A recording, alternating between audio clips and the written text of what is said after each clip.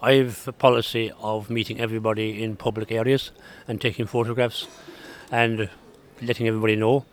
So I've never actually had anyone try to come to me and say, we'll give you this or give you that, or can you do something. You just listen to what they have to say.